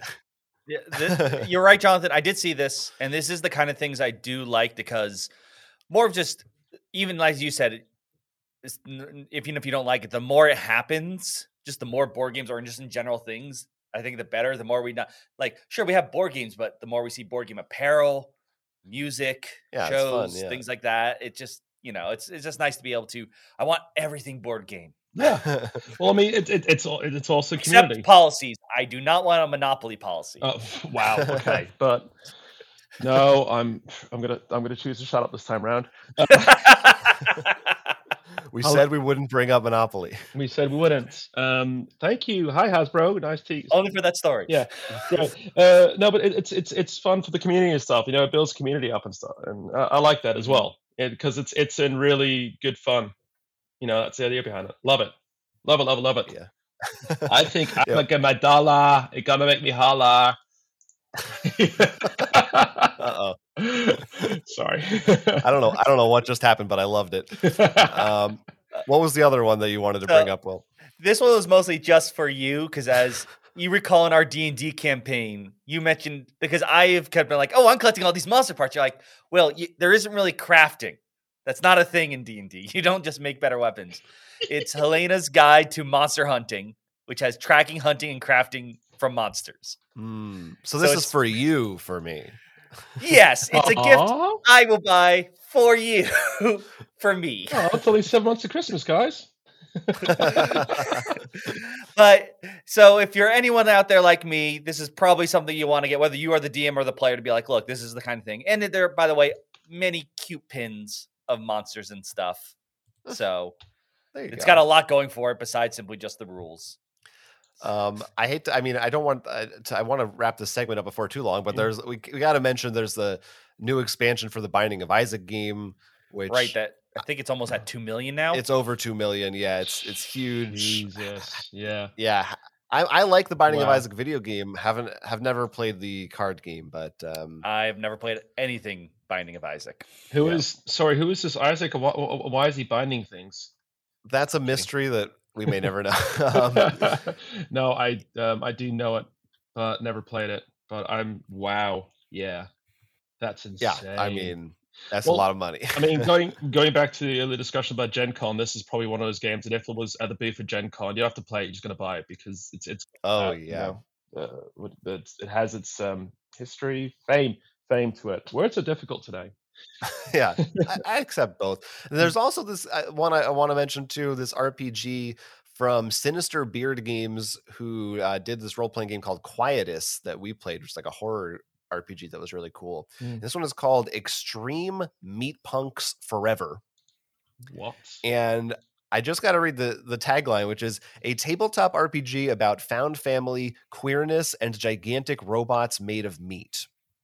And then it says, quote, be gay, pilot mechs, kill Nazis. Oh, so wow. Yes. I just think this is one everyone should probably take a look at. And like I said, we enjoyed the previous game that we played by them, and this one looks like it has a very wild, like Mad Max kind of colorful art style with a lot of different things going on. If you can tell from that. Wow, brilliant. Oh. So there's some good stuff out there. There's some good Kickstarter projects. All right. That will wrap up our Kickstarter Pickstarter. Let's talk about some games we've actually been playing in Table Talk. I don't know if my Table Talk. Table Talk. Table Talk. There it is. Let's talk about some of the games we've been playing as of late. Now, I don't know how things exactly are going over where you are, Jono, in terms of getting together and things, but are there any games that you have had the chance to play within the last few weeks that you want to talk to us about? Yes, Solitaire. Klondike or whoa, what? No. No. So yes, we have definitely been sticking to the rules, dear Dutch government, all the time. And in that period of sticking to the rules, yeah, but actually we've managed to play a few games a few times. There's been some easing of the restrictions here, and 2 games I'd like to mention. Would you like to know the established game or the new Kickstarter acquisition game first? Ooh. Why don't we start established, and we'll go from there. All right. So you guys know Mysterium? Love it. Know and love it. Yeah. Okay. You're gonna hate me now. So, Can't wait. Yeah, we went to a friend's Lee's house, and she's had it for a while. I've never played it. Please don't kill me. And neither had any of us actually. So we're like, oh, let's play Mysterium. Take the game out, open it up, and I start reading the rule book, and I try to figure it out and stuff. And I noticed straight away in the beginning it says, oh, if you're new to playing Mysterium, please make sure a player that's played it before takes the role of the psychic. And I'm thinking, well, there's a red flag right there. Player that's played it before. But we managed to get through the first bit of it. But then the rulebook kind of unfortunately let us down with regard to the second bit when you've identified your suspects, and then you have to try to figure out who the killer is. And I mean, by that stage, I wasn't going to pull out the YouTube video and watch everyone else is waiting for me, or give the YouTube video to someone else and someone else has to watch it, all waiting for them to explain it. It felt a little bit of a letdown because the first part of the game, I loved it. It is really neat, that concept, that beautiful kind of combination of Dixit meets Cluedo meets Who Is It, Really fun. So it's a shame we had 3 suspects. And I was the psychic. So the ghost. Sorry, the ghost. That's it. Yeah, that's it. I was the ghost, and yeah, fun. Well, but, it's definitely the ending section of Mysterium, I think, is controversial. A lot of people have issues with it. I think that's something in at least one of the expansions they tried to come up with a different sort of end game. I think, to rectify that. Got it. At least as an option. Did you find it very challenging being the ghost? Like, how did you find trying to pick the right cards to give out to players? Well, surprisingly, my boyfriend did the best at this, and I think he was just angry at my wrath in case he got it wrong. No, to be honest, that was challenging, and it's sometimes frustrating, but in a funny way. You have these 7 cards of all this different art, and you have to show people it's the kitchen, and all the cards talk about, they seem to symbolize nature and clouds and shit, and you're thinking, okay, how am I going to make a cloud and a bird mean a kitchen to the person? So, but in the end, it still worked out quite well. And looking at things like primary colors, different objects and stuff, kind of also the other players, my friends were able to kind of get the idea that, oh, that one card was this next card is that. the feedback from my idea, the first card was wrong, and that way it does work itself out. It's a little bit like that, that really old game Mastermind. Right. Process of elimination applies as well here. If your friends are playing it properly, and if they're not, just laugh at them. Oh yeah. I mean, we both had experiences as it goes, and it's great when you're like, okay, this card's perfect. It has like going to the kitchen theme, like forks and knives. Yeah. So you play that at them, and then they'll be like, all right, this card's yellow. Yeah, exactly. So these are first. And you're just like, you kidding me? People always get mad at me, I feel. After I'm the ghost, they're like, how was I ever supposed to know that? And I'm like, I don't know. I mean, could you possibly play Mysterium with like a poltergeist rule? So, the ghost can make something move, only one object move in the room while they're guessing. Oh, then you want to play the game Paranormal Detectives. Actually, I was thinking, oh God, I'm blanking on the name. The mall game. Mall Madness. Magic Maze. Oh, Magic Maze. Yeah. Where you can't talk, but you can sort of like take this little totem, I don't know what they called it, and just slam it in front of the person to let them know it's your turn to move something. And you're just like, you do your thing. You can't do more than that. Everyone looks at the one person who's the only one who can activate something on that turn. Yeah, excellent. Oh, that perfect. Yeah, a combination of that too. Perfect. Yeah. Wow. Yeah, good stuff. Thank you. So Mysterium, what's this other mysterious game? Indeed. Maybe you guys have seen it. It's a Kickstarter project. It came in the mail about 2 months ago. The publishers are Sovereign Heart Games, and it's called A Recipe for Disaster. No, I do not know about this one. Oh, this is fun. I'm really glad I backed this as well. And the guys did a great job with the Kickstarter project showing, how the game works and stuff. And my excitement was absolutely fulfilled when it came in and I played it. You basically have ingredient cards. Each player has a bunch of ingredient cards, and every round you take new ingredient cards, and you're trying to fulfill dishes on the table, or as close to it as you can. Actually, I think I'll go backwards. Anyway, there's ingredients. There are dishes you need to fulfill, and you each take in turn to try and get as close as you can. And then when someone is ready, they think they have it or they're as close as they're going to get, they ring a bell. The turn ends for everyone, and then you all present your dishes. And this comes like, the whole social element of the game. You have to, if you haven't quite got the recipe right, you have to explain why chicken liver is a great substitute in the chocolate mousse.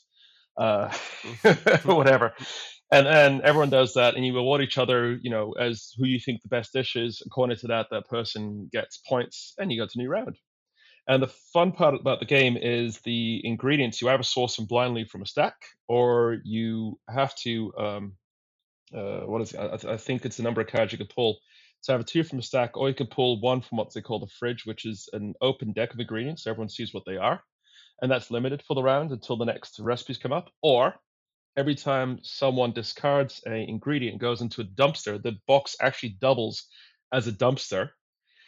And if you want to, in your turn, you can, for free, take an ingredient card out of the dumpster, but you have a timer to do it in, to look through it. And if you elapse the timer, you get the health inspection, checks you, and gives you a negative mark.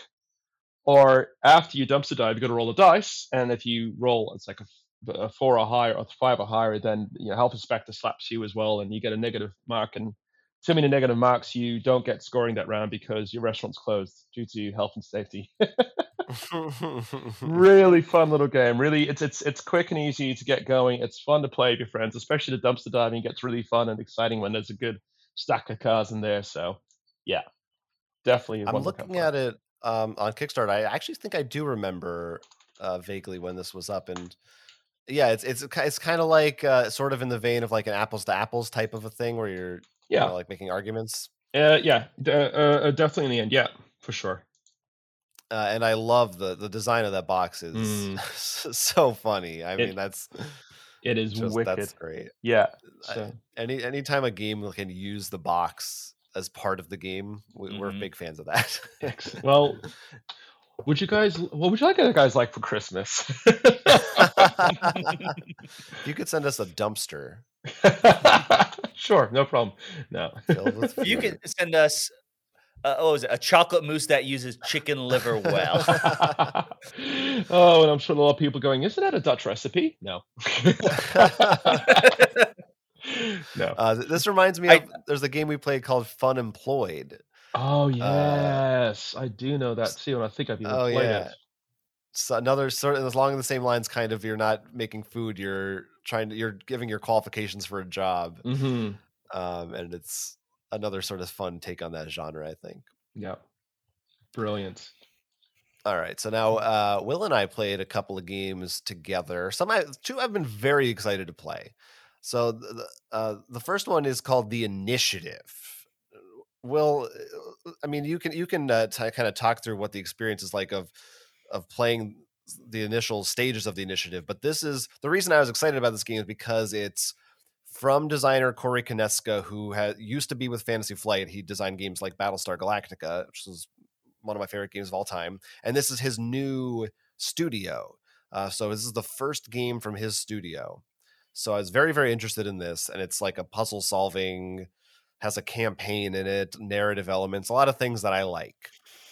I don't know if you remembered as much about it when we sat down to play it, Will, but what you want to just talk about how it works and what your thoughts were? Sure. The idea of the game, by the way, is in the game, you are playing as kids. Yeah, I'd say that's the. Yeah, don't I know would how- call them kids. Yeah. who have found a game called The Key, I believe it was. Yeah. Something with key in it. That's right. And you are playing as them playing the game The Key. And things, depending on how you win or lose, things happen in a storybook, which will unlock other puzzles for you to find out. And these puzzles, some of them will be very obviously coded. And then they give you something like some of the best puzzles will be hidden in plain sight. For example, and this is not really, as far as I know, spoiler, they actually have a puzzle on the game box that you can look at and solve, like while you're waiting in line to purchase this. Cool. And there are so many other crazy things involved. And I don't want to say too much, but because of how you win or lose could affect what happens, we've discovered. Oh, wow. And it's just so mind-blowing so far. And it's the kind of game that I really like, the kind of campaign game that isn't these long match things per chapter. The chapters are short, so it's like, okay, we're going to play like 3 in a row.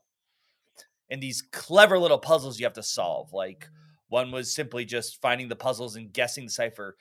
And by the way, from what we can tell so far, most of the core game is you exploring, finding these file tokens that could have symbols for whatever your current puzzle is. Every symbol might not be there. So you're going to have to make some leaps of faith. You can't just hope to find everything. Mm-hmm. So you're going to be like, all right, if there are 2 symbols there that are next to each other, those are probably like T's or L's, because those 2 letters tend to go together, like with matter or well. So you're going to, and I feel like it's nothing too complicated, but just enough where you have to do that kind of extra thinking and make those leaps that is just really enjoyable. Yeah, it's got this interesting, it's also got the kind of this Hanabi-like element where in order to do actions, you play cards with numbers on them, but you can't play a number higher than someone else's number. So if someone played a 10 on the move action and you only have cards 1 through 9 in your hand, then you can't move that turn unless you find a way to reset that stack. But which is an option, but there's that too has its own pile of number cards on it. So you also can't, go too high on that one. So there's this very interesting gameplay of that, along with the, like you said, like trying to look for, deduce and find the right symbols that you need. Fully cooperative, if that wasn't obvious. We played the first 3 chapters. We just got to a point where we like unlocked a new set of rules, so to speak. It's not a legacy game, but it does sort of feel like that. Yeah, exactly. Yeah. And so I will see how that one thing I will say is like the early games are definitely very simple, which for some people it might be they might think it's too simple. I'm waiting to see how the next steps go. Right. We're only like not even like a quarter in the way in. So actually any game like this because things could change too much or it doesn't change enough. Mm-hmm. And but I'm sure that is an easy possibility that, you know, by chapter 10, we're just like, oh my God, I just trying to get to the end.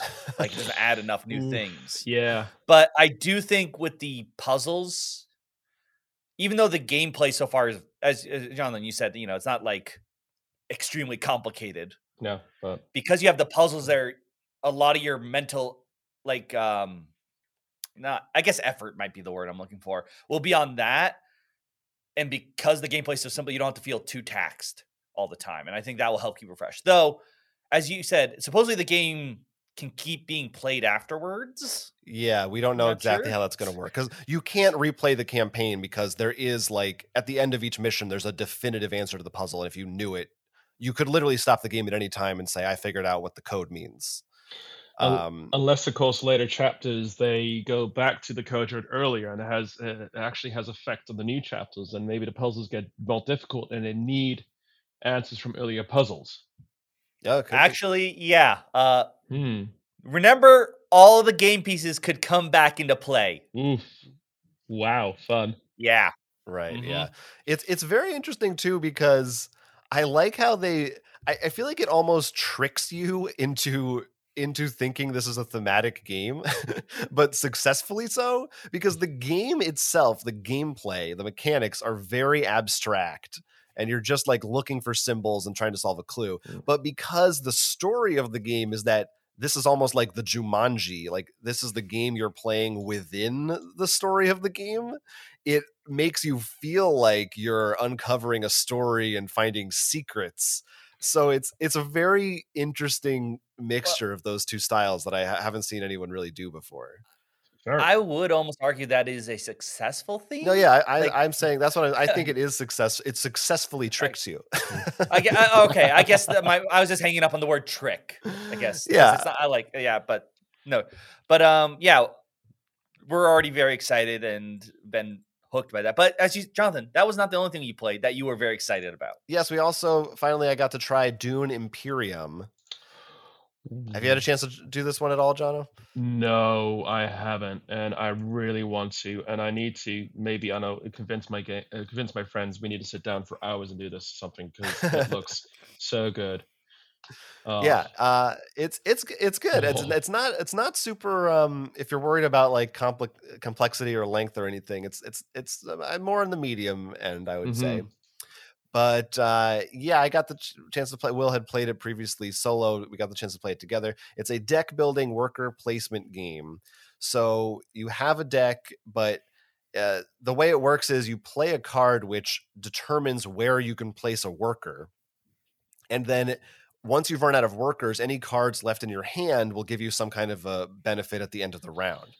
So some type of resource or currency to buy more cards. So you're choosing which cards do I want to play to move my workers and which ones do I want to save to get resources.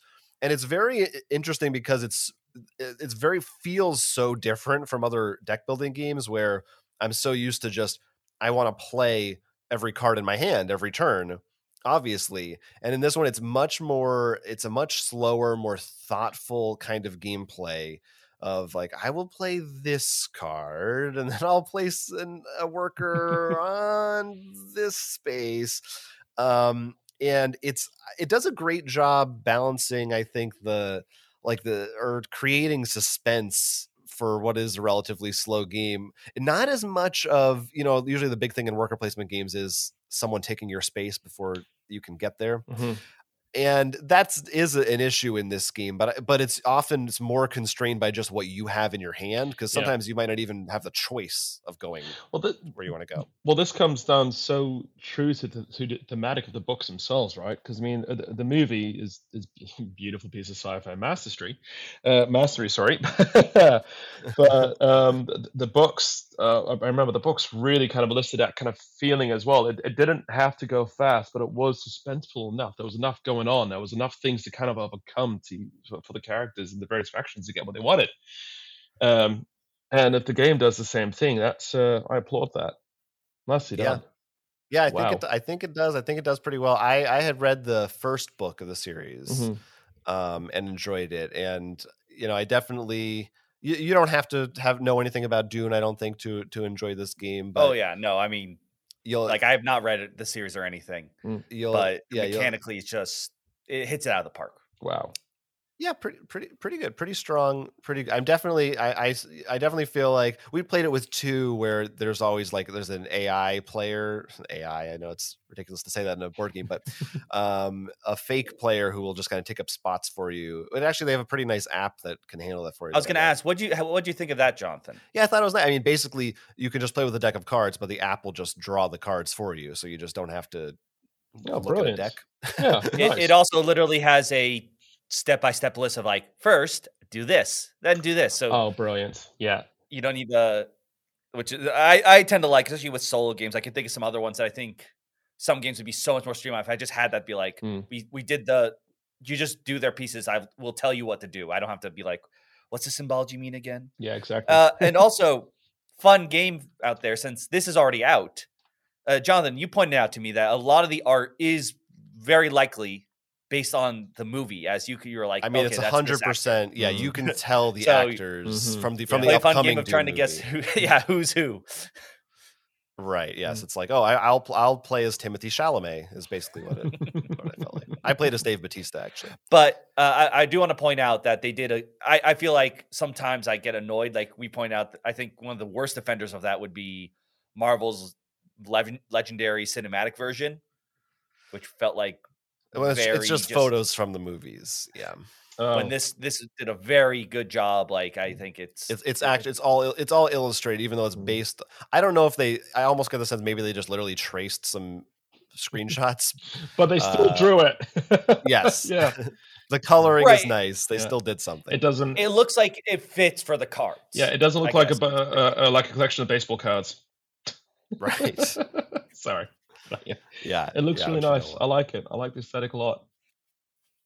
Yeah, give it a shot if you get the chance. For sure. Dune Imperium. And Will, you've been playing. You played another game, I think, just by yourself that has been was one of the big hot ones. I feel like on Kickstarter. It was, and it wasn't by myself. I had another friend over because he was having a really bad day, cheating on me. But I got to finally try out Tidal Blades. This is one I actually purchased recently, but I haven't. I did not get to the solo mode yet on that one.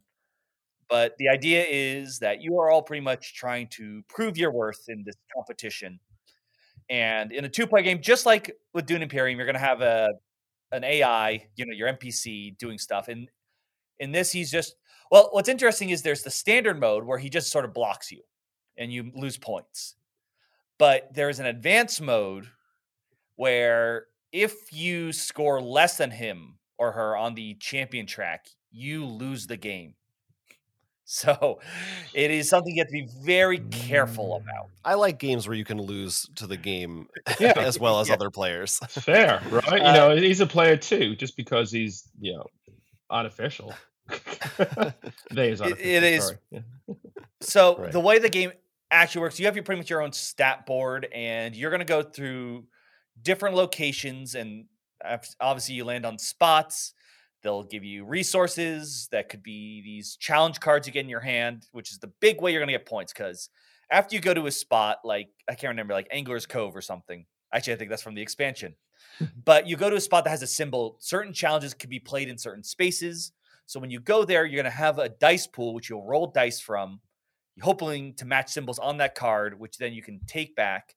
And depending on what symbols you match, you level up those skills, which could either be like rolling more dice, being able to refresh more dice at the end of each round because you don't get all your dice back, or even getting cards from your personal deck, which are really fun and cool and can really change the way you work. Like I got some really crazy abilities for the character. I played as Axel, I think was the name of my character. It was the salamander one. And it is just this really interesting worker placement game, even with the AI, which pretty much simulates someone just taking spots is really what they're doing. Mm-hmm. And God, did the AI take some spots where I'm like, all right, next turn I'm going to go there. And they took it. Don't! Oh, that always happened. Yeah. But there's also this monster combat spot, which you permanently lose your dice if you go there. But if you get a bunch of magic symbols there, they earn you like like I got like 10 points from that, which is what pushed me over the other player to win. Like we actually tied on the champion track, and then we had to get points elsewhere, and that's what gave me the win over him. What really agreed was because I got the chance to just dish a ton of damage last round on a monster. So it's like you can't ignore them. I'm actually having a look at the Kickstarter page right now as well, Will, and I'm looking at the player boards. And first of all, the artwork is absolutely stunning. I love the aesthetic of this, and also I'm a huge fan of water, so this is like right up my alley. And the fact that the characters and the player boards they're not beautifully drawn. There's obviously a bit of lore behind this as well. I would love to explore, and then you've got the various different elements of character creation as well. And brilliant. Yeah, I actually want to point out, if you look at the box, it says part 1. Yeah, I saw that too, and I'm like, okay, I'm in. In fact, why can't they work with YouTube to make an animated show? I'd watch that. Well, maybe you know what? Maybe that's what Game Workshop needs to do. Like, all right, here's our slate. Yeah. But we've gone out to all the other board game companies, and we're making shows for them now. And this is going to be Board Game Netflix. Go Board Game Netflix. There you go. That works. Yeah. I think I just assumed, like, maybe just based on the artwork and everything, that this was a more of a narrative heavy kind of a like adventure game, but it doesn't sound like it's really doing that. I would say maybe whatever those other parts are, but really, this is a worker placement and like maximizing your score. And by the way, those dice actually level up. There's a growth chart. So you get to grow them, and like you start with novice and then adept. There's like the blue versus the red dice that can grow up in different symbols, which means better odds and all that. We did not play the expansion. I do own it, but I was like, this is one of those games, Jonathan, that like Arkham Horror, like takes up the full table and there's like 20 things going on. So you're like, let's slow and steady. Yeah. But I did look at what the expansion, which is cool. The expansion adds, and it is something I do like seeing games. It has really powerful spots, but pretty much everyone looks down on you for going there. So you get these, I think they're called corruption tokens that they're hidden. And if you have the most of those at the end, point-wise, you get a penalty. So it becomes this fun game of like, do I go there? Or like, I don't have as many shields, so I can risk it. But you could draw the 4-1, which is worth, like 4 of the other ones. Right. So it's that push your luck aspect there as well. Cool. So that's Tidal Blades Heroes of the Reef. And that sounds pretty good. Sounds like it's worthy of some of the hype, at least. I would definitely say so. It's the biggest problem is obviously there's just so much going on. It's I think just the nature of those kinds of games. There's gonna be maybe up to 30 minutes of you all just going over what you can do, but it's worth it. Once you get over that barrier, it's worth you're it. gonna have fun. Nice. The barrier reef. I just real quick before we leave this segment, I am going to just talk about the last game I played called Hostage Negotiator Career. People maybe know Hostage Negotiator. It's a solo only game from Van Ryder Games, wherein you are doing what the title says, negotiating for hostages. And this career expansion makes it into a whole campaign where you are traveling through different things will impact you every year. And in between rounds of normal gameplay, which involve playing cards, rolling dice, a lot of luck, and trying to mitigate that luck as best you can in order to save the hostages. You are like drawing cards that will tell you about aspects of your life as well, and what's going on with your spouse or your career, or if you got promoted, or if you're distracted at work for some reason. And I played the first round of this last year, so streamed it on our channel, and finally got back around to it and streamed it again. So if you want to watch this, you can. It's still on our Twitch channel, or it'll be on our YouTube live channel soon. And I really like the Hostage Negotiator series. It is, for people who don't like randomness, I think this game you would be turned off by it immediately. Like you would not want to go anywhere near it, because you can have just really bad luck and it can be over. Yeah, speaking of, or really good luck, and then sometimes it just feels like it was too easy, But I just love the thematic nature of it. I think is done really well, and is something about it is very engaging to me, and the fact that it's a solo game, it plays relatively quickly. That's what I was going to point out, is especially for on our end, to watch you play is fun, because it's not like when you Gloomhaven, Mandara, these are great games, but they're really designed with a lot of people at the table. This is like, look, it's you're going through it together, and it feels, because it was designed that way, it's just in it's one of those games when something's designed to be solo, it's just great to watch. And the fact that you get a campaign thing.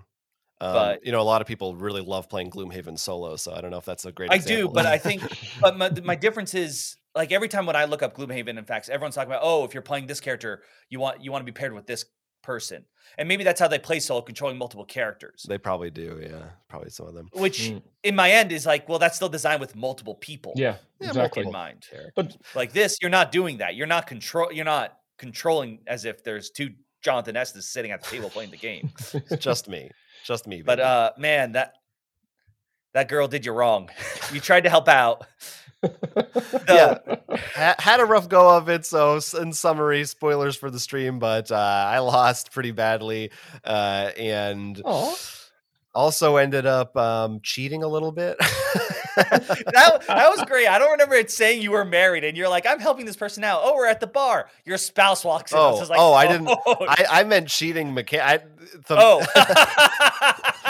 what I understood as well. This is exclusive. I'm glad I'm part of this. There was a part of the game where it turned out that maybe I was cheating on my wife with some girl I met at work, but also there's a special die that came with the game. I think it was a Kickstarter bonus, and so the problem is it's like not in the rule book, and I always forget how it works. But it's I mean, you asked us I only found it through the stretch goal. Like 5 out of 6 sides are a success, so it's like a really strong die to roll. But one side means you just straight up lose the entire game.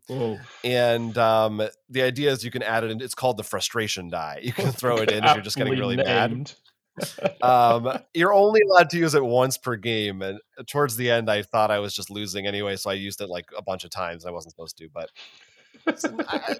either way I would have lost. But I did enjoy my time playing it, as I always do. But yeah, man, it can be pretty rough sometimes with when you just don't get the rolls you need. And not even the rolls actually in this game, it was just the cards that came out were just piling on and making it real bad for me. It was, and once again, like you said, Jonathan, this is one of those games where if you really hate randomness, you might be a little annoyed by it, because he pretty much played with someone who puts out a bunch of these demand cards, and you were doing great with them, and then all of a sudden you got a card that said flip them all over and hide them. Yeah, the whole idea. And then like 2 cards in a row that said if you have them not flipped, you get a bigger punishment. It was just like whammy after whammy after whammy. It kind of feels like the AI itself is giving you a table flip. You're winning too quick. F you. Yeah. Pretty much, actually, yeah, because you were like, I'm doing great. The hostage pool is almost empty. And all of a sudden that happened. The next thing you know, like 10 more hostages came out of nowhere, which we don't know why. Apparently, this fast food joint, which the abductor had under their control, people are still going in and like, hey, can I get another number 4? People are walking in through the drive-thru, obviously, yeah. Cute.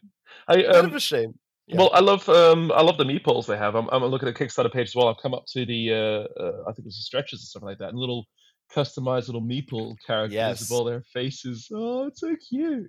I actually do have those, and I don't know if I have one for the character because I forgot to use it last night, but that's okay. I used the generic one. But yeah, they have a lot of fun stuff. It's a fun, cute little game, and we'll see how the rest of my career develops for better or worse.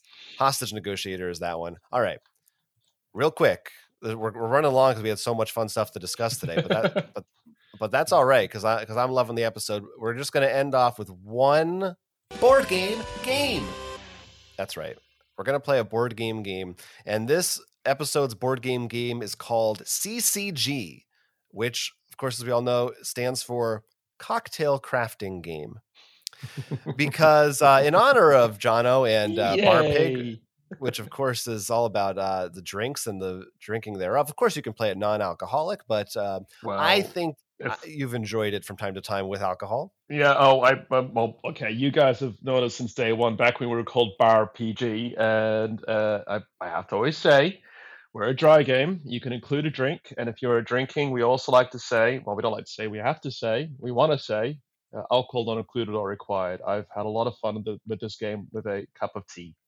So it's Right. civilized. Yeah. For sure. But in today's game, we're all going to be alcoholics. Oh, that's just my number Tuesday. Oh, it's Tuesday. Perfect. Perfect. I knew this was going to work out. Serendipitous.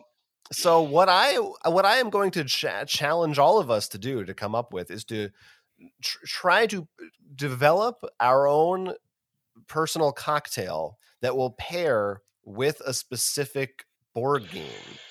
And I think in this instance, and maybe we can throw out some suggestions and pitch different things, but I think it would be fun, since it was mentioned on the show and we all have experience with it, that Mysterium might be a good candidate to try to develop an alcoholic beverage, a drink that would be paired well thematically somehow. Wait, are with you Mysterium. saying we're going to need to use spirits? Yes, I am. Mysterium? Oh, Yes, I missed that. Oh, wow. Jeez. Oof. And if you want some examples, like I found there's a couple of articles out there. Some people have done stuff like this. This Forbes article says for Settlers of Catan, you should drink an old fashioned, because bourbon, it's like, you're collecting nature's resources and wheat and water and things. I don't know. You could go all kinds of different directions for it. There's another one from this site, cocktailporter.com, that has Cluedo and blood orange and turmeric gimlet. Turmeric? Am I saying that right? Turmeric, yeah. Turmeric. You're going to need to tell us all you're the expert here, I think, on these ingredients that might go into something like this. Who, me? Yeah, of course. Oh, okay, great. But I'll open it up to the floor. What are suggestions of what might go into? I think it's got to be like, you've got to make it this kind of like a nice blue color, right? Well, I think there's two ways to look at this. All right. There is making the one drink was what you're doing, something that is a blue, probably your Instagram photo. Another one is less of making the drink and maybe getting a bunch of similar, like, dark colored liquors, putting them in glasses that aren't see-through. Mm-hmm. And you have to find out which one is which. Yeah, but this sounds like a game in itself. So, you have designed a game. You have designed a game. Congratulations. Would you like to be kickstarted? I don't know. Make an animated series. You've been greenlit. Hi, it's Netflix. Well, I hear that, but it's funny because the moment you said Mysterium, you know what cocktail came in mind straight away, just because the name and the feeling about it was a dark and stormy. Yeah, it could be something that exists already. Yeah, you don't have to create your own. But I feel like it has to be dark and stormy. It's something a little bit heavy in there, and when you look at it, I'm not thinking about blue colors, and I know that's prevalent in Mysterium and the colors and the game and stuff. But I kind of want a cocktail that's like almost like a dark mist in it, like a dark chocolatey kind of mist going on, and it's got this really rich spiced rum flavor to it. I can see that. Yeah. I definitely think. Well, that's definitely the thing. I think even whether the blue or it has to be dark. It has to be dark for sure. I don't think we don't want. Yeah. Like, yes, there are bright yellow cards, but this is not a happy sunny day. No, no, it isn't. And if I mean a blue one, like a really dark blue of like these kind of dynamic mists of something else, not quite mixing with it, moving through it.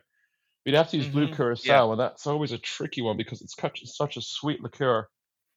So right, yeah, those syrupy things that you can add in. Or we could use something like I'm blanking on it now, but like a red syrup, because this is about a murder after all. Like a grenadine, maybe.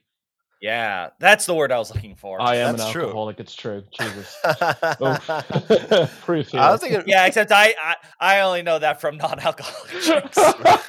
Which we're using it, of course. Yeah. So. Yeah, maybe you go even another direction, and you just have something so strong that the idea is this will kill you.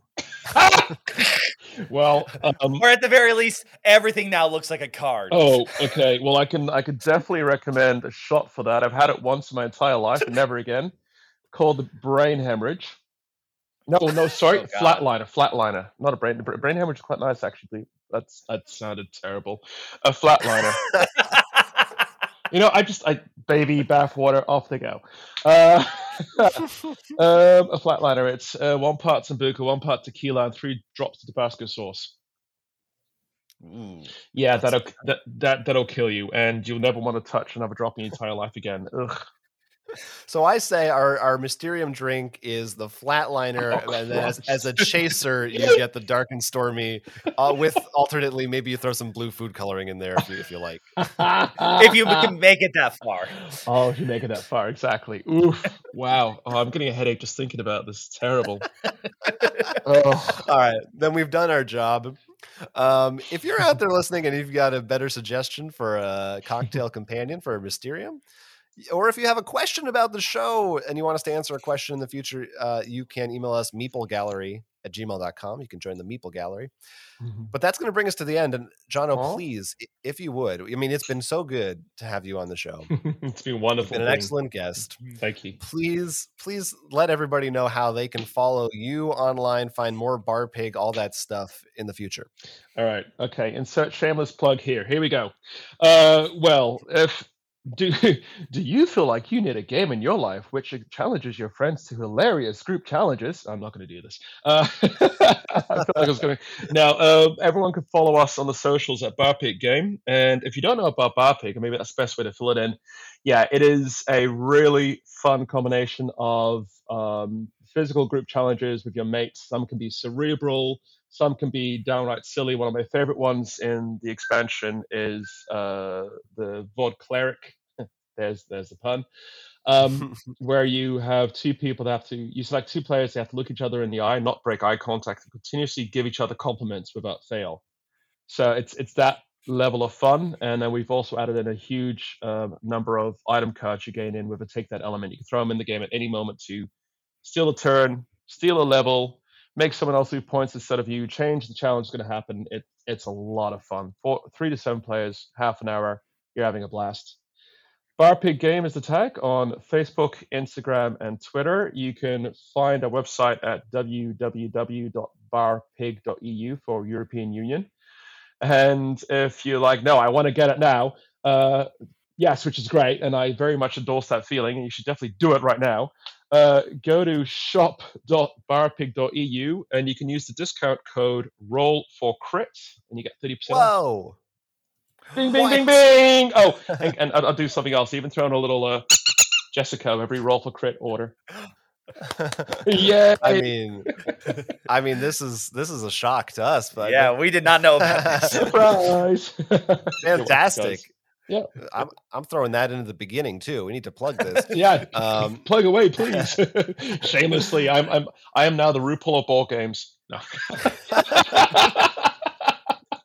Somebody has to be. Someone has to be. This is great, and yeah, and I'll also just mention too, if if you're curious about the game, there are lots of videos of people playing it, including us. Yes, we've done streams doing that with the tabletop or Tabletopia version of it. Yeah, that was a lot of fun. Thanks again, guys, for doing that, and I can't wait to get stateside because you guys are on top of my list to go visit New York and Jersey because you're on the East Coast, right? That's right. That is correct. Yeah, you guys are top of the list. I'm going to bring all the bar pigs, and we're going to film that stuff, and then we're going to stop filming and actually play it properly. And then, of course, maybe sometime in there we'll fit a game of Catan. That's right. Oh, yeah, that's right. The $200 version. Yeah, okay, cool. No, got it on pre-order already. Excellent planning. Yes, check all that stuff out. We'll have links in the show notes. Thanks again for joining us. Always a good time. I mean, just the best, listeners. If you want more Roll for Crit, of course, you can find links to our YouTube videos, live streams, merch, and more at our website, rollforcrit.com. You can support us on Patreon if you want, join our Discord server, or get more audio goodness with our weekly audio expansion bonus episodes at patreon.com/rollforcrit. I always make that mistake. Or if you just want to rate and review us on iTunes, that also is helpful. And that is going to bring us to the end of this week's episode. Lots of good stuff. And once again, Jono, thanks for joining us. It's been an absolute pleasure. Thank you for having me. I love it. And it's great to be with you guys again.